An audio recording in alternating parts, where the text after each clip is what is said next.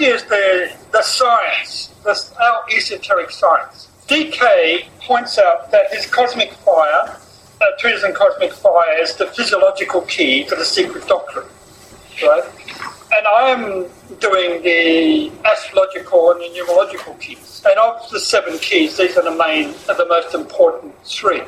Okay, then there's the allegorical key and the symbolical key, which also fits in with all of this. They're all included. And some of the symbolical key I'm revealing to you a little bit concerning the reading of glyphs, for instance.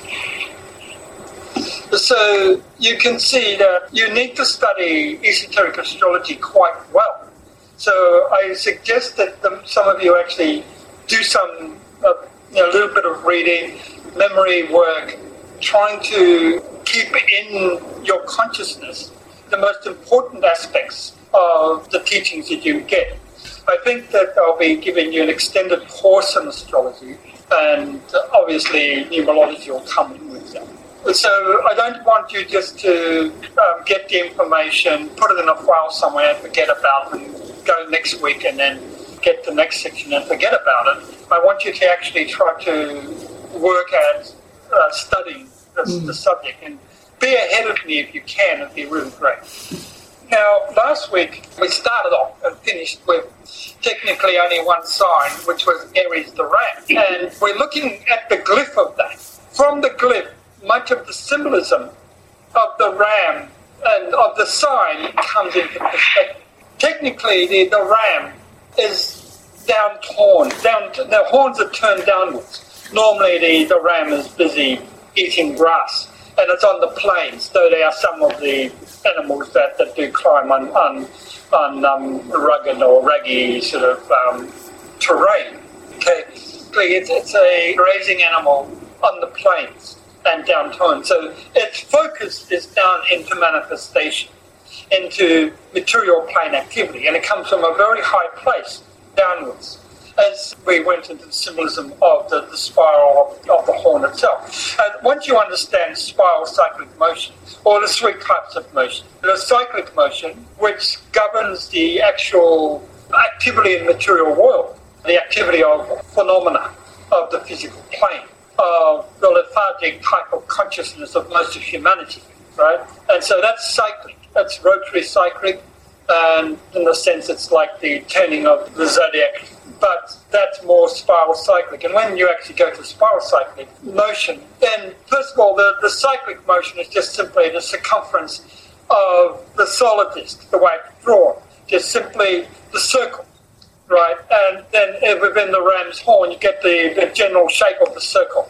But within the circle, you have the spiral, which is spiral cyclic motion, and that's the motion of the evolution of consciousness, of the development of awareness. It goes from a center, and it moves from a center in a spiralic fashion towards the circumference, the rotary motion, to move it, as a matter of fact. So it's that which produces the awakening of consciousness, the awakening of high perception.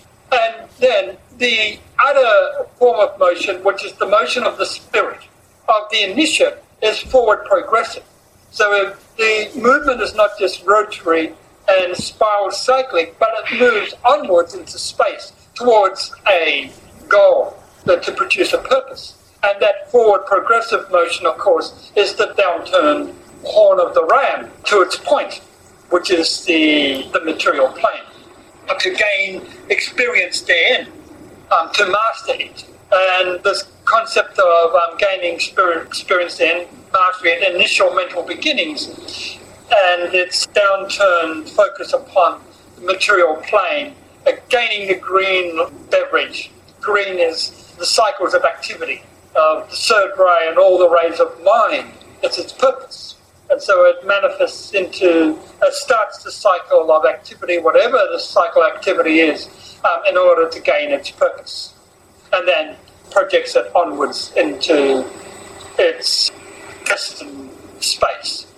Okay, so there you have the 3 aspects of the ram's horn, and within that is veiled the Om sound, the AUM.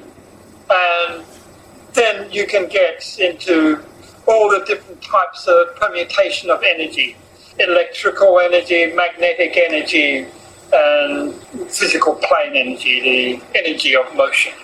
So, spiral cyclic energy produces light. Rotary energy produces heat. Forward projective energy produces cosmic electricity. So then the whole philosophy of energy. Okay, then it's the alpha and omega of evolutionary space, which is the symbolism of the horn. So there you have the symbolism of Aries. The next sign is Taurus. And Taurus is another grazing animal. It's an animal that is specifically grounded on the earth. It plods away eating grass. And the other aspect of Taurus, of course, it makes milk. It feeds the little ones. It nourishes them with its milk. The symbolism of milk is actually quite important. I won't go into that now, but some of you can figure that out. But the glyph of Taurus is the cycle of spirit, or the cycle of formed activity in this particular case, and the psyche, the Ida and Pingala nadis rising out of the form. And technically, of course, it's Taurus the bull. That's the way it is written. But in reality, we have to think of Taurus the cow to get a better idea as to what Taurus is really about. It's the mother. It gives birth to the entire material creation, to all of the forms in manifestation. Wherever you get Taurus, then you get the concept of material compass. It's the sign of the home, the earth sign. And Aries starts off the entire motion, but Taurus brings it into what I call the astral plane, into phenomenal appearance. Right? So Taurus is the field of desire. Everything that concerns the desire of the logos to manifest form, to produce its form of evolutionary experience, to produce whatever comes out of a solar system, to produce the sun. That sun, S-U-O-N, as well as S-U-N, to produce the sun in time and space. So this particular desire is Taurian. So it's the great mother. We often think of Virgo as the mother, of course, and Taurus also is the preeminent, in many ways, feminine sign. Aries is masculine, and you can see the concept of the sowing of the seed, the sperm into the womb of matter by means of the scent of that energy from the spiral down. But Taurus is that which receives that seed and fecundates it. It is the womb. So the entire glyph of Taurus is really the womb of space and time. And from this symbolism, you get all of the ancient cow goddesses and everything that they mean. Hathor, the sacred cow of India. We can go on with all of the bull mystery of Mithras and so forth. So we can go into these ancient feminine cycle of religious experience, which is the Taurus. So it's the earth. And so you can see both Taurus and Virgo are earth signs. And by now you should all have memorized what I gave you the first week to do with the earth signs, the water signs, the fire signs, the air signs of the zodiac. So that you can quickly relate the three earth signs, Virgo, Taurus, and Capricorn. And then you know that those three signs have a unity of function. They manifest this earthy quality of material manifestation of incarnation, which in a sense is the feminine, that which produces the birth of the child. And with Taurus, the whole motion of the zodiac, it pushes the wheel of the zodiac around. It simply is the energy, the force, and you can see this bull aspect. It's quite a powerful animal, and it pushes the whole constellation of the zodiac around on its course. It's impetus by Aries, but the Taurus is the main mover. And it does that because it controls or governs the field of desire. And with regards to this field of desire, the polar opposite of Taurus is Scorpio, where desire comes into its most intensified aspect, form, and in the field of sex. And it's, for me, I normally always, when I'm looking at Taurus, have to look at Scorpio. The Taurus-Scorpio interrelationship is exceedingly important. And all of the polar opposites, once you deal with one sign, automatically you should be looking at the other side. For instance, I think this full moon we're in Cancer, and so the effect is Cancer, but it's the Cancer-Capricornian interrelationship, right? The sun may be in Cancer, the moon would then be in Capricorn. The opposites, one reflects the light of the other, where the other is. So going back to Taurus, therefore, and as I said, though the glyphs shows the two horns of the bull as one, in reality it's the two sides, the Ida and Pingala, united at a point. And where they united is also where the circle of phenomena meets the rising aspiration of the psyche.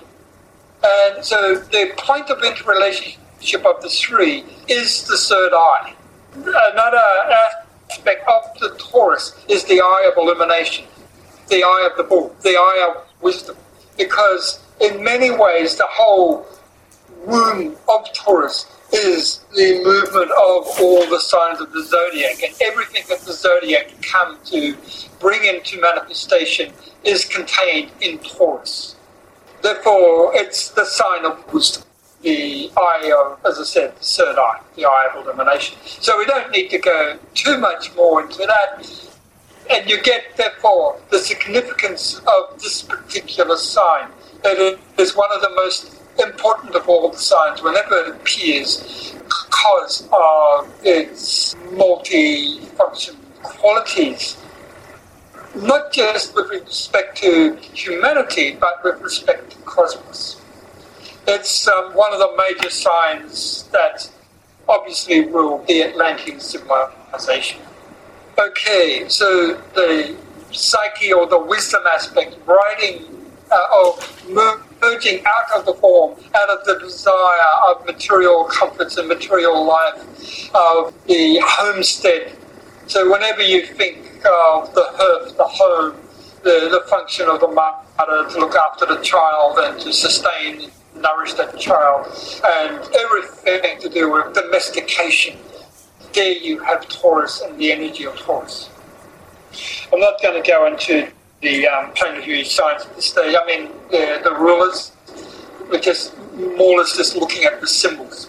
The third sign of the zodiac, going in this esoteric way, is Gemini, the twins. The twins are symbolized by the two pillars of the temple of wisdom. In the Kabbalah, it's Jochim and Baez. The two temples really relate to the Ida and Pingala nodes. And then they're capped bottom and top by the top and bottom of the pillar, of the temple itself. So it forms a type of rectangle. From Aries, which is the mental plane, in Taurus, you move into the astral plane. As I said, Taurus is an astral, though it's an earth sign, it really governs the cosmic astral. And so you're moving from the mental to the astral plane. In Gemini, the whole process of descent of incarnation of a logos, of phenomena, of the building of any mandala, goes from the mental to the watery, that which colours it, that which encodes, delineates all of its attributes, to the etheric, which is what Gemini represents. Gemini is the etheric body of the logos. It's where all the nadis of manifestation are contained. Of course, all the nadis and the chakras. Of course, the astral plane's got its chakras, the mental plane's got its chakras, but the etheric web is Gemini. Therefore, Gemini, as in the secret document says, spins the web of Photo Mother. like the spider spinning the web that catches the fly, the insect. And so the entire Nadi system of being is governed by Gemini. And you have, with this Nadi system, therefore it rules the blood system, the nervous system, that which is always flowing, mutable, and that's part of its sign. But the twins, brother and sister, and one is immortal, which represents the soul, and the other is mortal, which represents the personality. And the whole sign of Gemini, therefore, is to move from a place, a state where the twins are always fighting and quarreling and not getting on with each other, to where they begin to hold hands and work towards the open door of the mysteries that are veiled within this particular, the portals of this particular door of Gemini. So you can think of Gemini as the door veiling the holy temple, the aditya, the sacred of sacred, the holies of holies is contained within Gemini, because it's the sign of the immortal brother is the cosmic Christ, and therefore it's the sign that veils the energy of the Christ principle. And so the symbolism of Gemini is to fuse those male and female energies in a unified manner so that the love principle can be generated and discovered. And that is the Holy of Holies, the heart. Of course, Gemini establishes the heart of life. On the symbols that I see, that I've got here that represents Gemini, instead of having a flat top and bottom, they're an arc pointing up and an arc pointing down. Is that correct? Sometimes you can have it like that. An arc pointing up, of course, is the immortal brother, or that which relates to the cosmic Christ. And the arc pointing down is the material brother, the mortal, which points downwards. And then the pillar is the Ida and Pingala Nadi that interrelate the two. So that is correct from that point of view. The other way of looking at it is that the top, if it's just a flat plane, is heaven, the domain of the gods, and then the bottom is hell, the domain, well, those that have died, the psychic realms. In between is, again, the domain of life, where you can receive the mysteries of the kingdom of the gods. You can see from every aspect, the Gemini sign is one that allows you to gain the mysteries of initiation.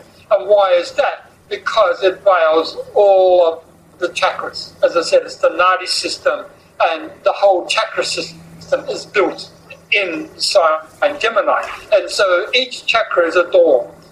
Each chakra needs to be awakened by learning the qualities to open up the mysteries of that particular door, that particular aspect of Gemini, that particular element. So it's etheric, and Gemini therefore was one of the signs, or the major sign that governed the Lemurian root race, the third root race, because they were etheric in consciousness. So you get Taurus, which is Atlantean, Aries, which is Aryan, and Gemini, which is Lemurian, when you're talking about the governing of the root races of evolutionary periods. The next glyph to understand is Cancer. And what we're looking at, therefore, is a process of descent of energies from the mental plane through to the astral, from the astral to the etheric. And now in Cancer, you're getting the process of birth. Cancer is a watery sign, Gemini is an air sign, Taurus is an earth sign, and Aries is a fire sign, so you get the descent of the elements. Those of you that have been mothers, which, well, all of you anyway, know quite well that it's not a pleasant experience, and it's preceded, before the child is born, preceded by the rupture of the womb and the outpouring of water. That gives you an idea of the waters associated with Cancer. It's an onrushing flood of waters. It's the most watery or the most emotional of the signs. It feeds the emotions. The symbolism itself, the glyph, is really to the two claws of the crab, right? And it manifests the yin-yang sign. I used to like in 1969 when I was actually alive, then I used to like 1969. I was an artist then, and I used to like signing 1969, the yin-yang, because, of course, it was the male-female principle and everything to do with the mutability of those two forces interplaying with each other. So all of you already have a fair understanding of yin-yang and what it means in the two energies, and that is the interrelationship between those two energies, the masculine and the feminine, produces the birthing of the child. So you've got the claws of a crab. Well, one can say, what type of crab is this? I like to go to the hermit crab because it hides in its shell. It's got a very, very soft underbelly, right? And it's got to find a shell that can protect it from harm. And therefore, it's quite a fearful animal. And that's the nature of the crab. The crab is one of mass movement, mass consciousness, mass incarnation. If any of you have been to the beach, sometimes at sunset or early dawn, when all the little crabs, certainly up north of Australia, are feeding, they're out there in great mass. All there sort of with their little claws digging around in the mud, trying to get whatever nutrients they get out of that. And if you appear, they suddenly go scurrying back into the little hole. That's the nature of the crab. It's timid, it's fearful, it's frightened of that whole material world that it's just incarnated into.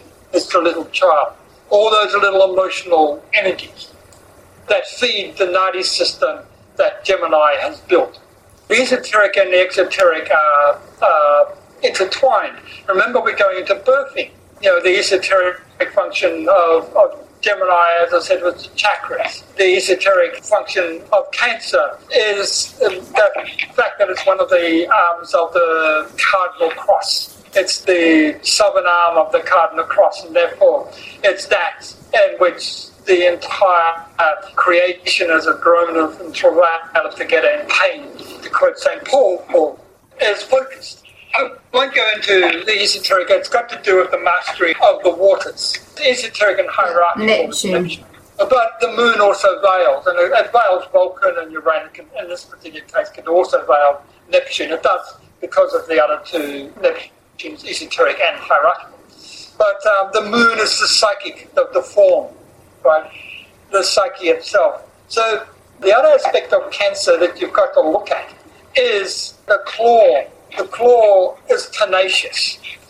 It will grab hold of whatever it desires, something pretty like a gem, and it will either lose its claw than let go of it. So it has this particular function of a first-ray attribute of obstinacy. The polar opposite of Cancer, and this is the esoteric aspect of Cancer, is that the polar opposite is Capricorn. So it opens up the door to the climbing of the Mount of Initiation.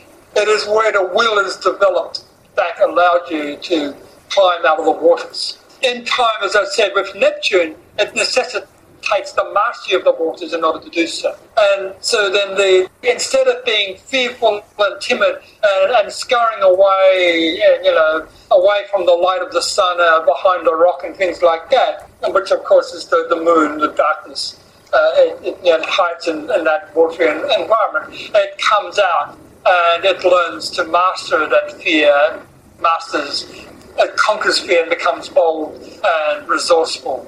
Okay, so at this particular stage, I'm just trying to give you an idea of the symbols of the signs of the zodiac, rather than going into the meaning of the signs.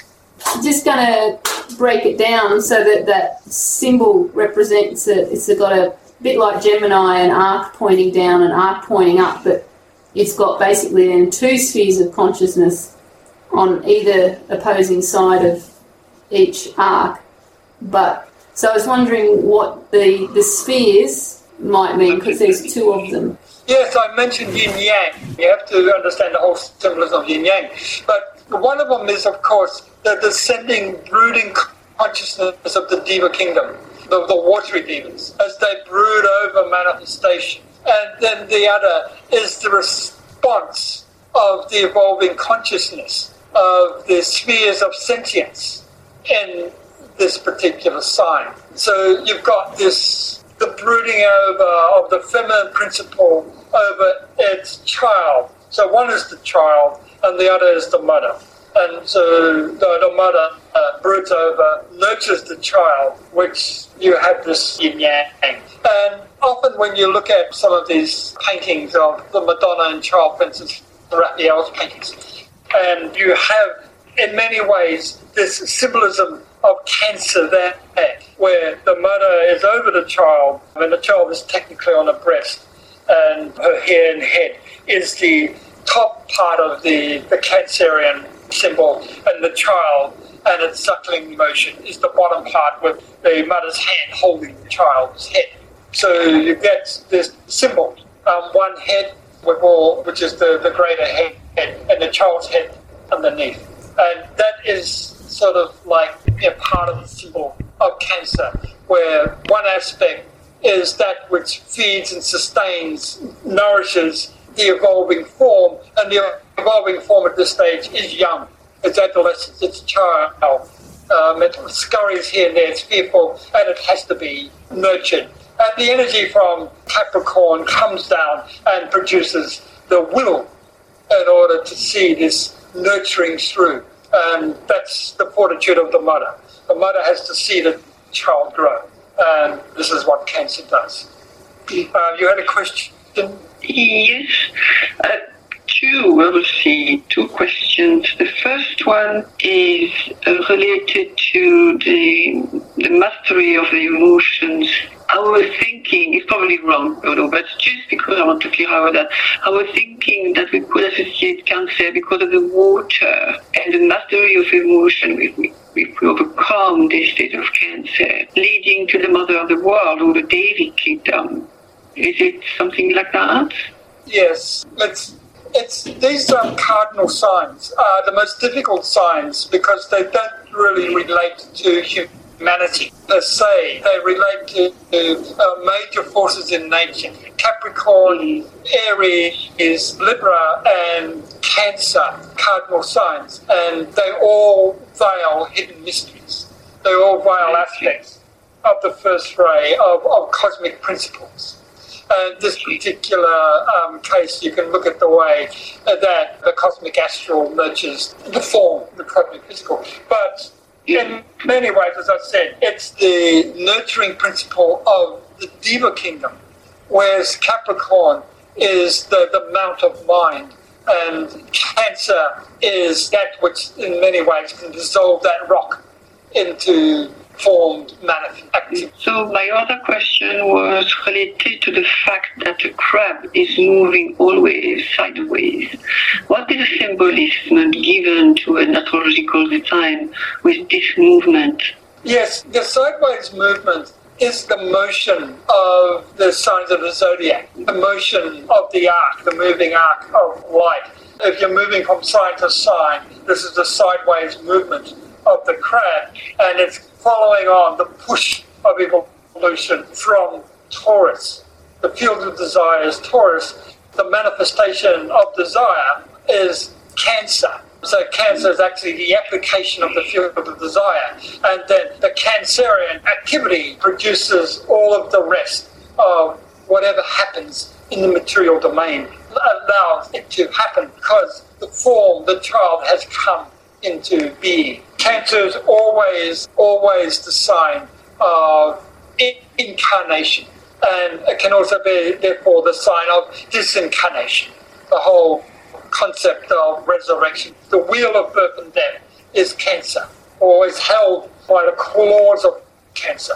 In the Tibetan version of the wheel of birth and death, it's held within the hands of a raffle deity, but that raffle deity is Cancer in reality. So it's this regeneration happens in the later sign, but the birth birthing is the Cancer sign. So if you get the idea of the child coming out of the womb, then you get also the idea of the nature of the force of the first ray energy of Cancer. It's a first ray cosmic projection of force from cosmic astral plane in order to produce the birthing of all of the fields of life in nature. So whatever appears in nature comes out of the womb that is Cancer, that procreative force. So could we say that we could associate Cancer sign to the initiation process? It's not the initiation process per se. It's what initiates all forms of cyclic activity, all forms of material plane activity, that which is born out of the waters. I was thinking that because of the birthing process, we could say the birthing of an idea or the birthing of a higher state of consciousness. So it is like acting like a door towards initiation or passing an initiation. Well, of course it is the door. As I said, it's the polar opposite of Cancer is Capricorn, which is the mount of initiation. So there, for Logos, for instance, in Cancer you get the individualization of a human kingdom. But for a Logos, that individualization of a human kingdom, which is the birthing process, is an initiation. It's like for every mother that's a new mother. I mean, the whole experience of having the child in the womb and then giving birth, that is an initiation. That's something which men don't experience. But it's certainly an initiation of a certain aspect of life, of giving birth. So that is the polar opposite of Capricorn that brings that about. So it's an inverted initiation. But from Cancer, the child that is born has to go through all of the process of life in order to gain initiation. Capricorn, 10 signs later or 9 signs later. Okay, so exoterically, as we said, it's the moon that rules Cancer, and this is the psyche form, the feminine principle. I don't really like to always hark on femininity equals emotion. It's not really correct, of course, but it's the psyche, and often the psyche is equated with the feminine, whereas the mind is equated with the will of the mind with the masculine. One is receptive, and the other one is projective, dominant force. Okay, so we move on with our vision of this whole evolutionary process as the wheel of the zodiac turns, and we go to Leo. And Leo is the full birthing of the self-conscious individual. And Cancer in many ways is the twilight. As I said, the crab's maul is early in the morning and at dusk. So you've got those two periods when it's the twilight of evolution, the twilight of activity. But with Leo, it's the full light of the sun. And therefore, the signs that rule Leo is the sun. And it's the physical sun, the heart of the sun, and the central spiritual sun. The heart of the sun is the soul, and the central spiritual sun is the monad. So we get the physical sun, the light of the day, the light of the soul, and the light of monadic evolution. So now, the symbol of Leo, it's quite a strange one. Can anyone guess? Does anyone know what it comes from? Well, it looks like the tail of a lion. That's right, it's the lion's tail. And it's the lion's tail in the form of a whip in many ways. It's basically that which is the whip of the mind. It's when the child has been born in Cancer and has gone through its early evolution, its adolescence, so to speak. In Leo, it's growing its consciousness. It's the self-conscious, dominant individual. It's when we use the term man says, I am me. So all of you know that this is what rules our present civilization, our present Aryan root race, is this Leoine sort of self-conscious, sort of separative, segregative individual. You go to Leo the lion, and what is the lion? Well, it's the rule of the jungle. And what is the jungle? It's materialism. It's our entire materialistic world. And it's the pride of the lion is the mind, or the mental emotions that governs all of that, and it roars out its prowess. I am supreme, as all of these materialists around us do. They like to with all their castles, their home environment, their work environment. They like to lord it over others. They like to have their lionesses around them, which they govern and they tame and, they control. The pride of the herd. So Leo is the central figure of an adoring public around it. And it can be sort of their own adoring public, their own narcissistic sort of tendency. They've got their prowess, there may be physical plain prowess of being a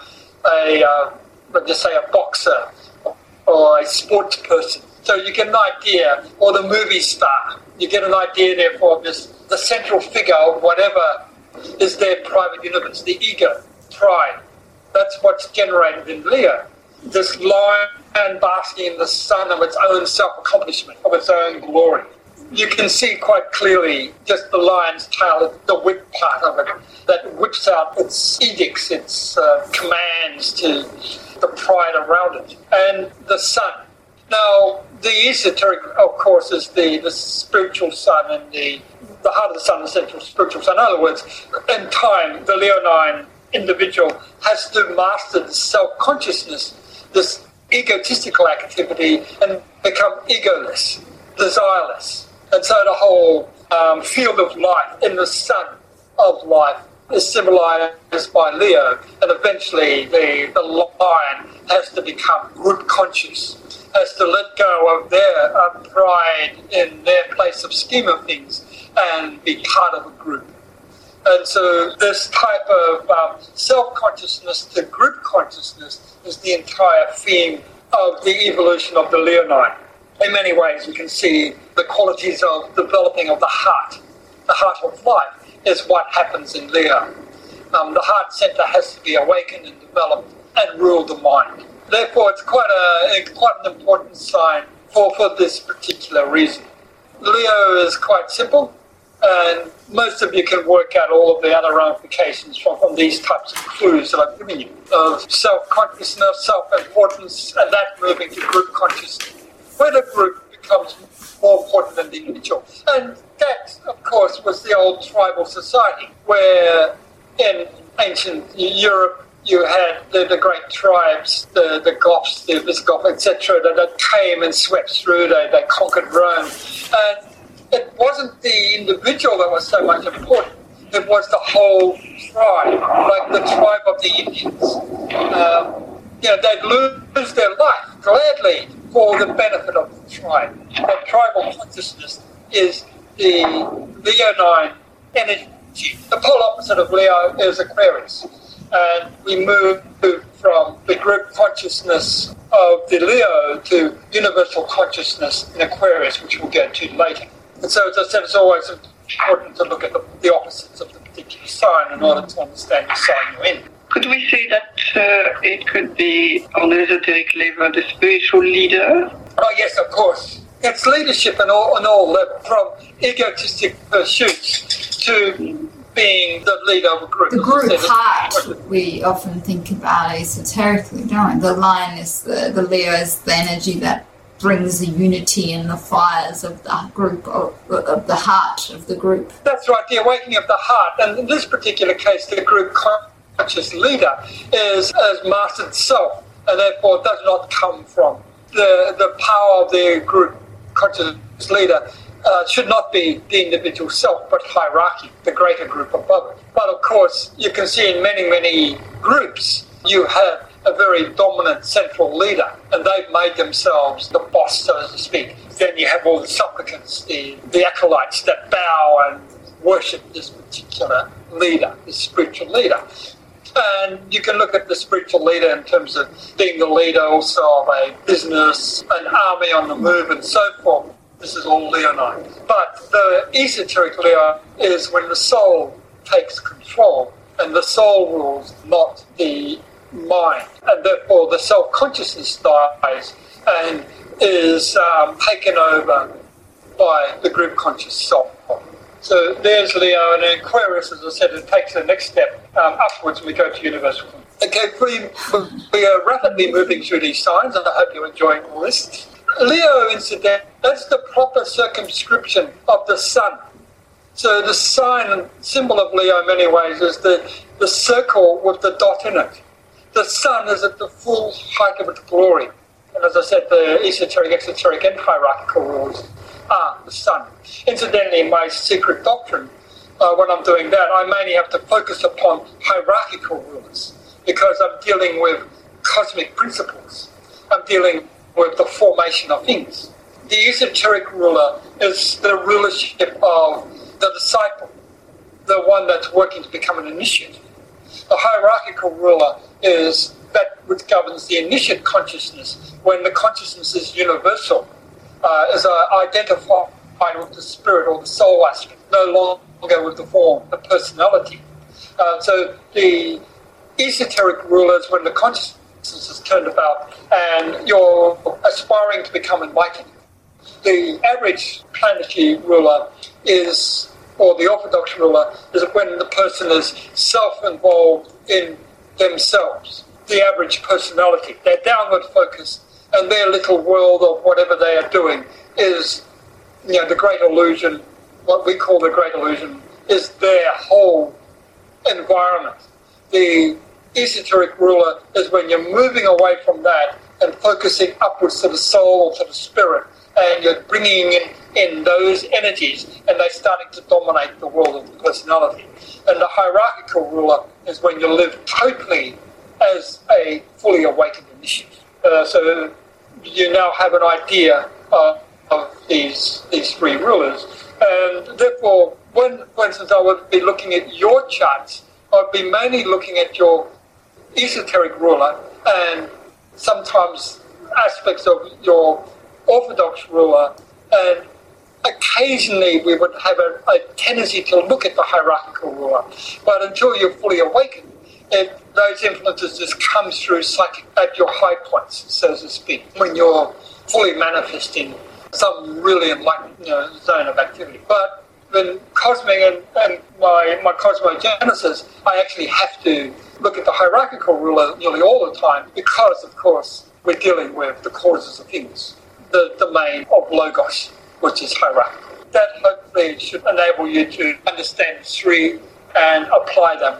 We're moving to Virgo, and this is the first of the signs of the zodiac that is triune.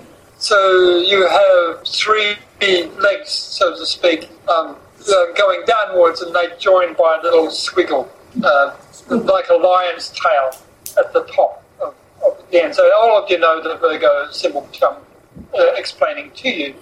But this Trinity, it's a triune sign because it concerns the interrelationship between the spirit, soul, and matter. The three have to be balanced in the material domain. The mother, the father, and the son, the consciousness principle. So, as you know, it's a feminine sign because it is the sign, preeminently the sign of the Diva kingdom. They govern, they embody all that is form. And we live in the cosmic dense physical. And therefore, we live within the domain of the Great Mother because of this triune forces that we've just discovered: Father, Son, and Mother. The Father, Son, and Child.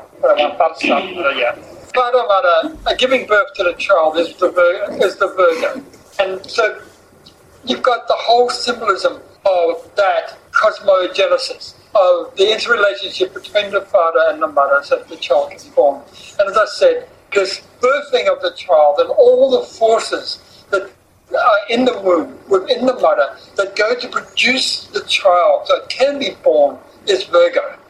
And therefore, it's all the forces that produce the phenomenal, the appearance of things that produce samsaras, that act upon and impinge upon samsara so it can be produced. So the sum total of all forces affecting samsara is Virgo. And numerologically, the number is 22. So whenever I look at 22, I'm technically looking at the forces that pertain to Virgo.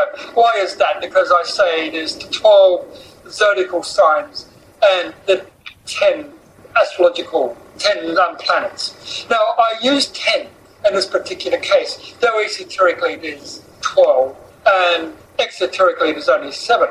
But of the 12 esoteric planets, 2 of them, which are the Sun and the Moon, veiled, that leaves 10. The 22 formative forces are the 22 letters of the Hebrew alphabet.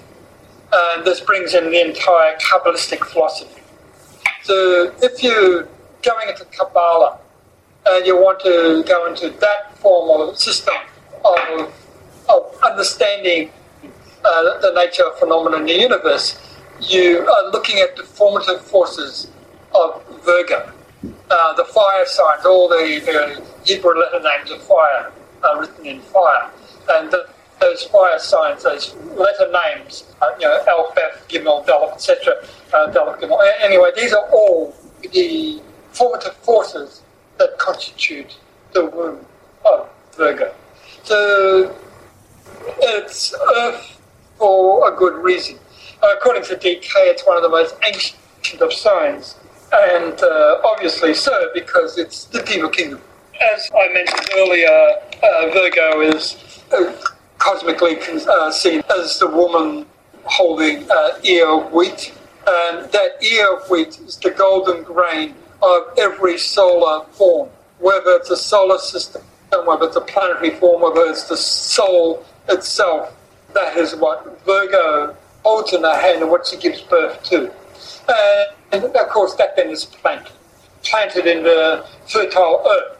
And the nurturing all of the forces, the elements, the energies that go into fertilizing the earth are the other 11 signs of the zodiac. They condition the earth, and then Virgo plant the seeds. She's the one that uses all of those energies in the right cyclic time, in the right manner, in the right way, so that the child can be born. That makes sense to you? So her polar opposite is Pisces, which is the ending of the sign of the zodiac, the ending of all experience. So she plants, and then, if you want, Pisces reaps. We'll go into Pisces later. So there's the 3 legs of Virgo, and a little squiggly sign.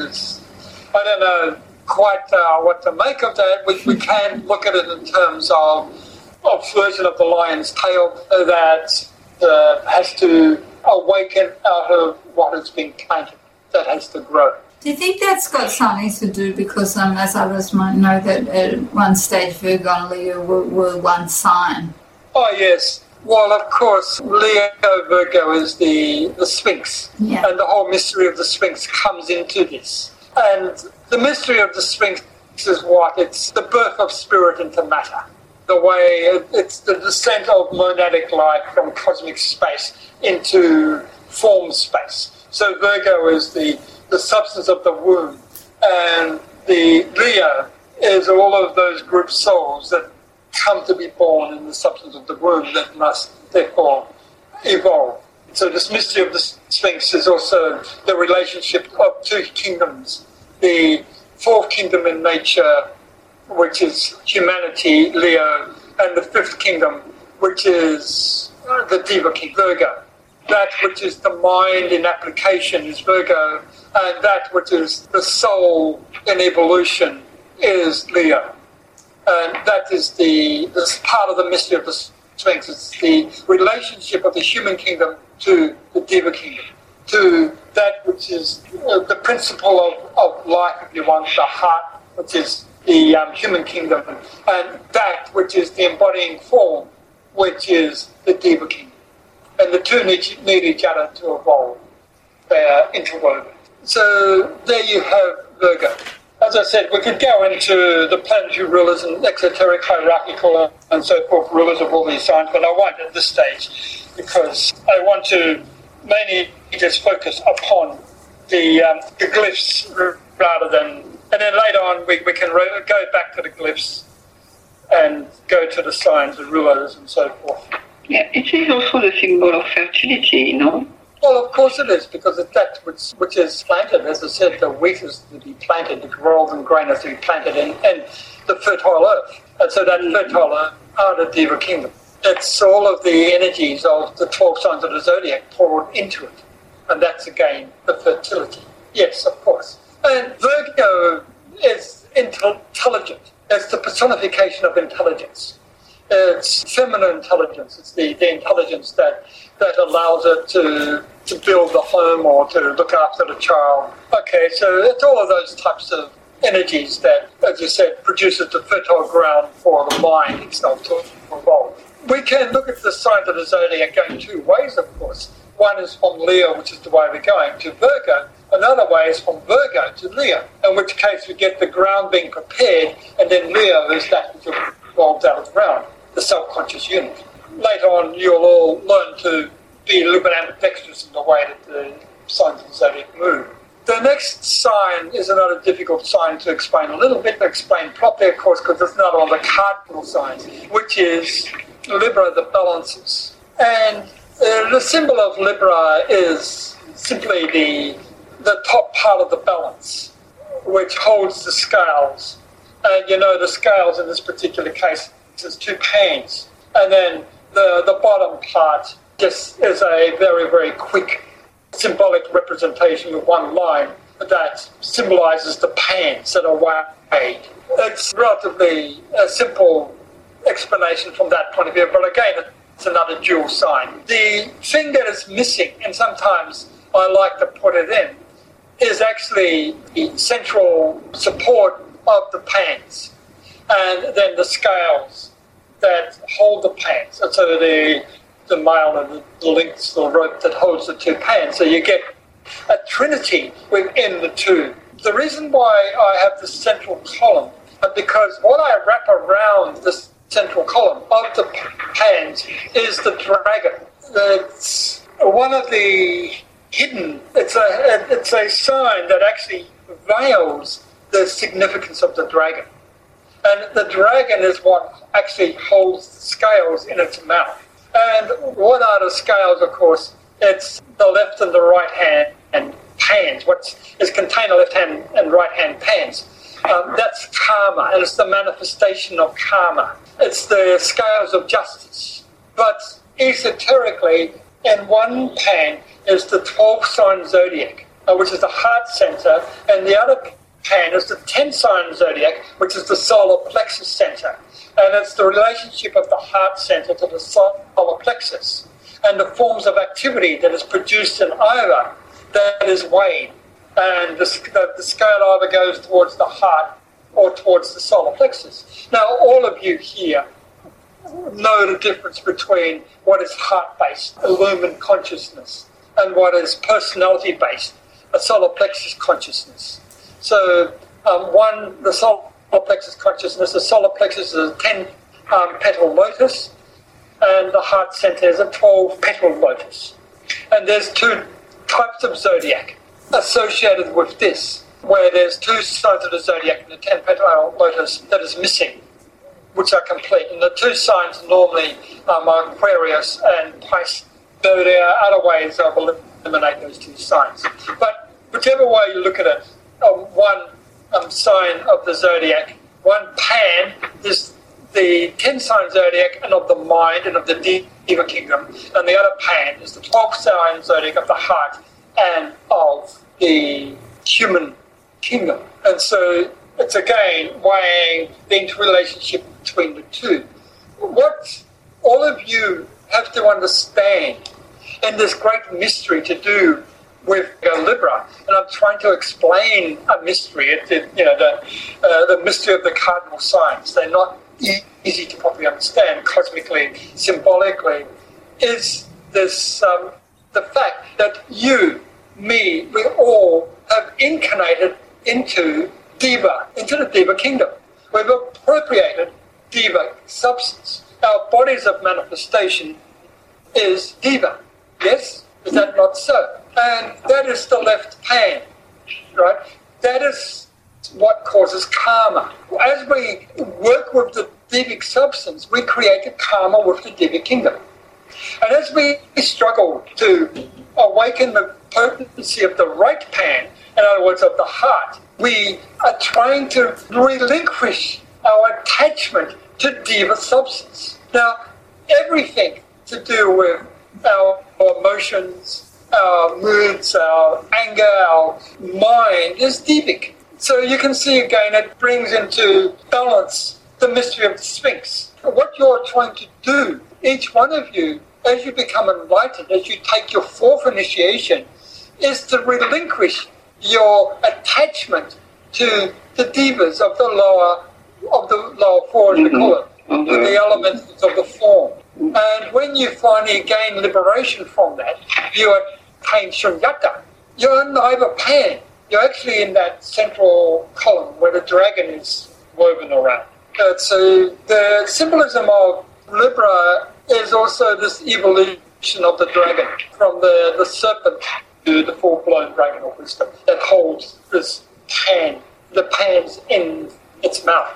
Okay, therefore you have the symbolism of Ida, Pingala, and Sushumna Nadi. When you master karma, you liberate the fires. You work with the liberating fires, and you become not human, not diva, but a fusion of both. You meld the two into one form. That is the symbolism of Libra and the symbolism of your evolution. That fusion process happens at the sixth initiation, when you become a Dian Kohan, a divine being of meditation substance, it's called, liberated. You're not human, you're not diva, you're both, fused both qualities.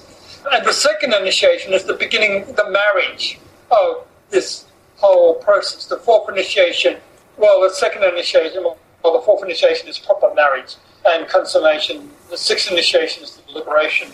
And the second initiation, you learn courting, okay. It's when you learn the qualities and the properties of the devas and you fall in love with them. And the devas fall in love with your heart. And so they're courting each other. And the fourth is the marriage, and the sixth is the consummation.